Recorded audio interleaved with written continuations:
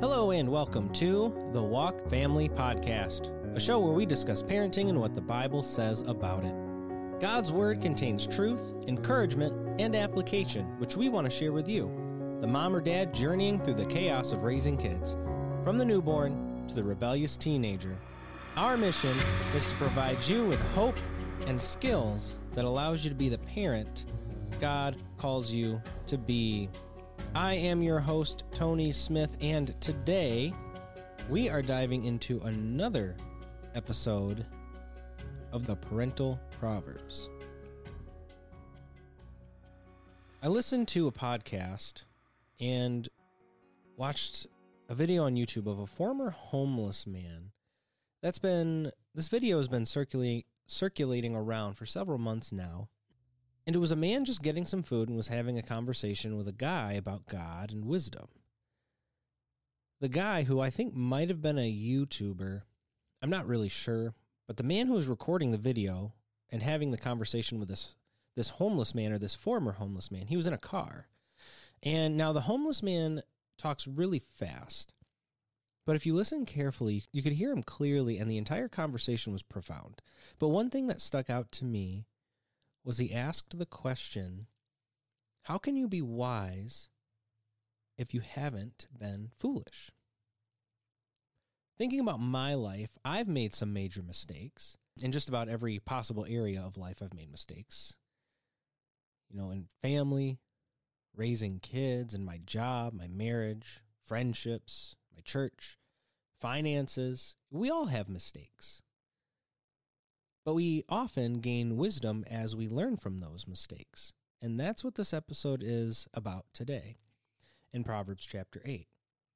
And so in the description below, I'll send a link out so you guys can watch that video. It's really interesting. And I was really enamored by it. You might have already seen it, but it's got hundreds and hundreds of thousands of views already.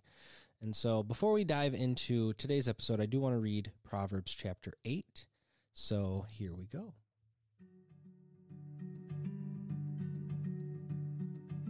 Does not wisdom call out? Does not understanding raise her voice? At the highest point along the way, where the paths meet, she takes her stand. Beside the gate, leading into the city, at the entrance, she cries aloud, to you, O people, I call out. I raise my voice to all mankind. You who are simple, gain prudence. You who are foolish, set your hearts on it. Listen, for I have trustworthy things to say. I open my lips to speak what is right. My mouth speaks what is true, for my lips detest wickedness. All the words of my mouth are just. None of them is crooked or perverse. To the discerning, all of them are right. They are upright to those who have found knowledge. Choose my instruction instead of silver, knowledge rather than choice gold. For wisdom is more precious than rubies, and nothing you desire can compare with her. I, wisdom, dwell together with prudence. I possess knowledge and discretion. To fear the Lord is to hate evil. I hate pride and arrogance, evil behavior and perverse speech. Counsel and sound judgment are mine. I have insight. I have power. By me, kings reign and rulers issue decrees that are just. By me, princes govern and nobles, all who rule the earth. I love those who love me, and those who seek me find me. With me are riches and honor, enduring wealth and prosperity. My fruit is better than fine gold. What I yield surpasses choice silver. I walk in the way of righteousness, along the paths of justice, bestowing a rich inheritance on those who love me, and making their treasures full. The Lord brought me forth as the first of his works, before his deeds of old. I was formed long ages ago, at the very beginning, when the world came to be.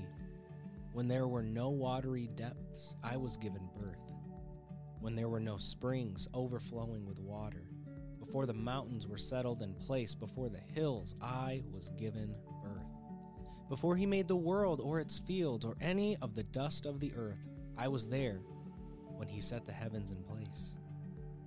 when he marked out the horizon on the face of the deep, when he established the clouds above and fixed securely the fountains of the deep, when he gave the sea its boundary so the waters would not overstep his command, and when he marked out the foundations of the earth.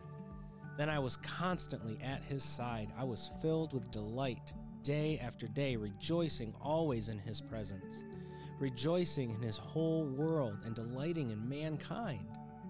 Now then, my children, listen to me. Blessed are those who keep my ways. Listen to my instruction and be wise. Do not disregard it.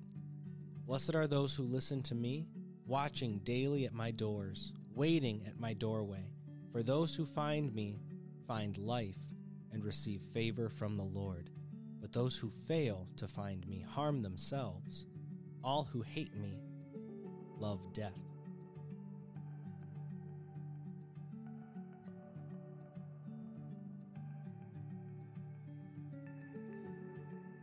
I titled this episode, The Wisdom of God, because I think it just kind of encapsulates what wisdom is and how it originates. So the verse that I really want to focus on today is verse 5. Now, I had read several different versions of verse 5, and the Holman Christian Standard Version is what I find to be the most resonating. It says, "Learn to be shrewd, you who are inexperienced. Develop common sense, you who are foolish." The NIV says it a little differently. It says, "You who are simple gain prudence. You who are foolish set your hearts on it." It being prudence or wisdom. What the man in the conversation is saying is that you must first be a fool in order to be wise. I don't entirely agree with that statement, but I do think that he may be onto something. I think that there's some truth to what he is saying, but I think there's more to it. So when we make a foolish mistake and it burns us, we feel the consequences of it. We become aware of our foolishness, and there becomes a possibility or even a tendency to not make the same mistake again. That is when we gain wisdom. That is when we develop common sense. That is when we learn to be shrewd. You see, shrewdness is to have or show sharp powers of judgment. Shrewdness is something God wants us to have. Matthew 10, verse 16, "So be wise as serpents and innocent as doves." Wise as serpents, or shrewd as snakes. Often, shrewdness and wisdom work together. We see this throughout the Bible. Joseph during the famine, Solomon with the baby and two mothers, David against Goliath using a sling instead of armor and sword, Esther in her approach to the king. These all include a sense of strategic thinking and wise decision-making, which can be incredibly valuable in various situations. And all include faith in God. I also know what it feels like to be a fool without shrewdness and suffering the consequences from foolish decision-making. I think many of us experience that.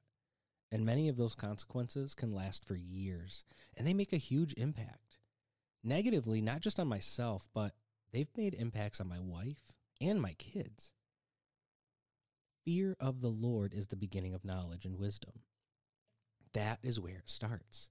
And wisdom dwells together with prudence, making sound judgments based on ethics and morality. It considers long-term consequences as well as the well-being of other people. Here's a prime example. So I bought a new car when Laura and I first got married. And I mean brand new.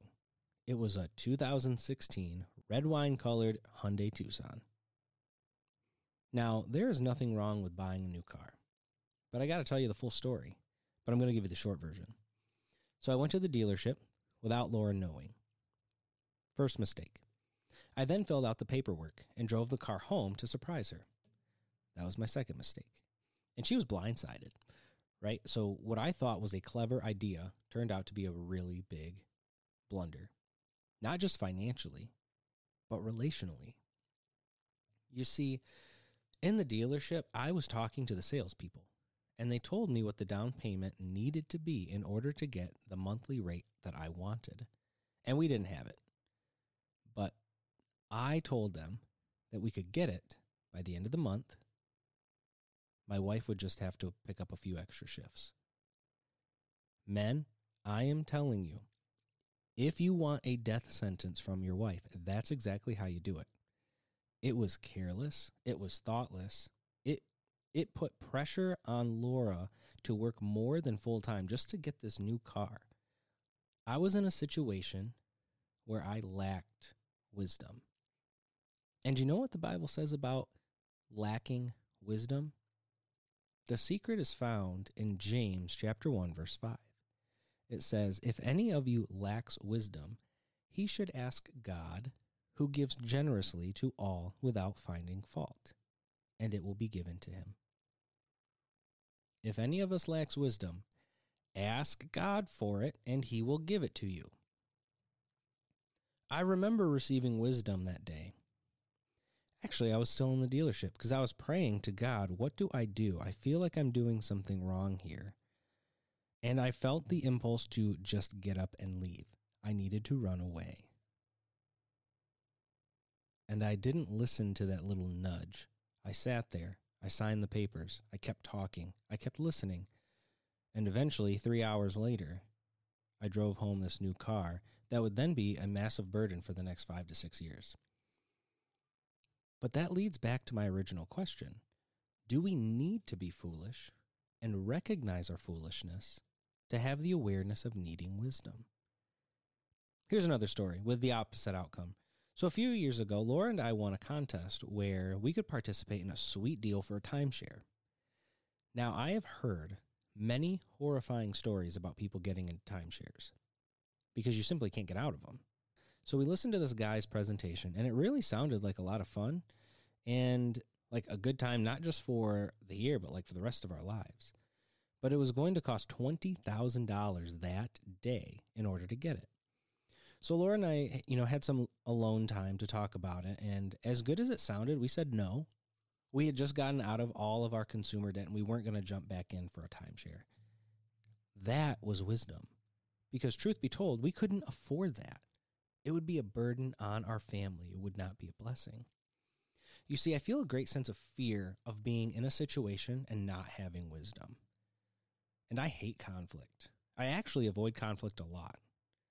But one of the ways I embrace conflict resolution is to logic or outsmart the issue.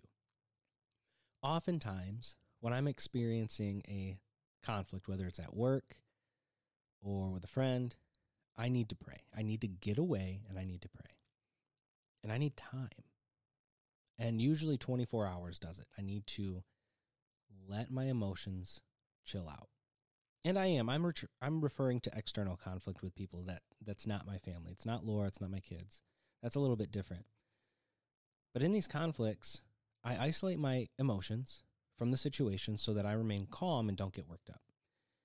A conversation typically follows with a question and a lot of listening first and listening intently. This helps eliminate miscommunication and also breaks down any walls or barriers that exists. And if you look at verses 22 and 23 in Proverbs 8, it says, the Lord brought me forth as the first of his works, before his deeds of old. I was formed long ages ago at the very beginning when the world came to be. I love the personification of wisdom here, as well as throughout the first all 9 chapters of Proverbs. Wisdom is always portrayed as a lady. Here, it is as though wisdom is portrayed as the Lord's daughter. Again, personification, but what is truly striking is that wisdom occurred before creation. This tells us that wisdom is a key, never-ending attribute to the character of God. That God has wisdom before, during, and after creation. And I have to ask the question, why? God, being all-knowing, still created humanity, even though he knew we were going to fall into sin, that we, his creation, would turn away from him. And then that falling away from God leads to the cause of evil in the world. The real question here is it more evil to commit crimes going on or standing back watching them occur and do nothing? It's as though we watch with approval. God knew wickedness would happen, yet he made us anyway. And to say that creation was considered wise. Wisdom is a characteristic, it's an attribute that is used in and through God when he created us. Regardless, despite knowing that sin would come into the world, it is kind of mind-boggling to me that it would be considered wise for God to create people in his image despite the worldly evil that was going to happen.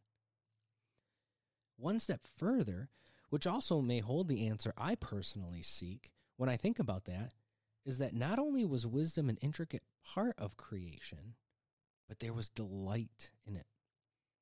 God saw everything he created as good and therefore found joy and delight in his creation.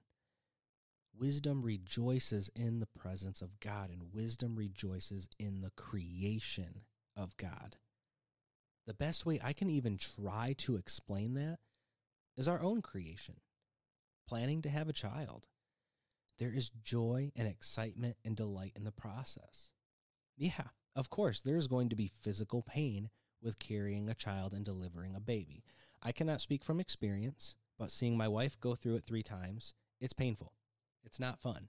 But the creation of a child, knowing who they could be as we raise them, often outweighs the fear of the negatives of what they could turn into. Many parents see a lot of themselves in their kids. Laura and I both do. It's so cool to see, but it's also kind of scary. We also see their sin nature come out. And it's often a reflection of the sin we have in our own lives. It's considered wise for God to create people in his image because the hope is that they would be united to him in relationship for eternity through the blood of Christ. By placing our faith in Jesus, who knew no sin and paid the penalty for our sin on the cross. That hope for his children to choose him and place their faith in him outweighs the possibility of his kids forsaking him and being eternally separated from him. We know this to be true because we exist. If the Lord feared more than hoped about the relationship with his creation, he wouldn't have created us to begin with. And perhaps the rejoicing in creation is when his creation chooses wisdom over the world. There's an abundant joy when my children obey me, but even more joy when they are with me. We're doing things together in harmony. The struggle of seeing the world burn is real. There are unspeakable evils that exist. That doesn't change the fact the Lord still loves us. He finds no regret in us, his creation. But the hope that we would choose him as a bride chooses her groom, there is much rejoicing indeed. I hope you have a wonderful week. Be blessed.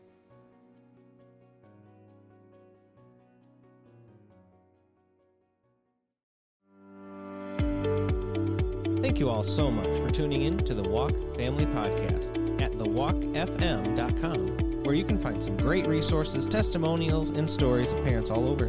We encourage and guide parents of all walks of life to find purpose in parenting by taking footsteps of faith in their walk with Jesus. If you enjoyed the show and want more, feel free to subscribe to automatically receive more content every Tuesday. You can connect with Laura and I at thewalkpodcastministries@gmail.com or on Twitter from the link in the description below.